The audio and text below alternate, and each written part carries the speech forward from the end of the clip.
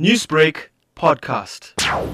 All social grants will be paid earlier than the 1st of April. Now, the plans that they have in place range from, firstly, starting payments on the 30th of March at the banks, supermarkets, and the post office. And they will prioritize the aged, those who are frail, and those who have very small children.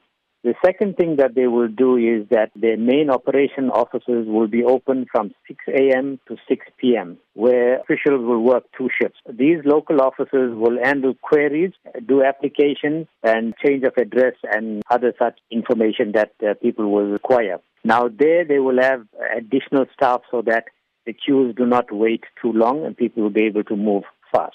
The other thing that they've assured me is that they will also have an offline mode just in case the computers go offline and they are unable to cope with the numbers, so that the line will still be moving. What type of hygienic support will beneficiaries receive? There will be hand sanitizers, and each time a person places their thumb on the button, the pad will be wiped clean, and then the next person can come in and be screened. So those are some of the contingency measures that they have in place to ensure that all grant recipients will be paid at the end of this month and also at the beginning of April. Les, understandably, beneficiaries are extremely concerned about going out to withdraw their money. This is an unprecedented moment in South Africa. How can you allay their fears of congregating in large numbers at the various pay points? There will be people who will want to get to the pay points early, and yes, you will find that there will be large numbers of people, but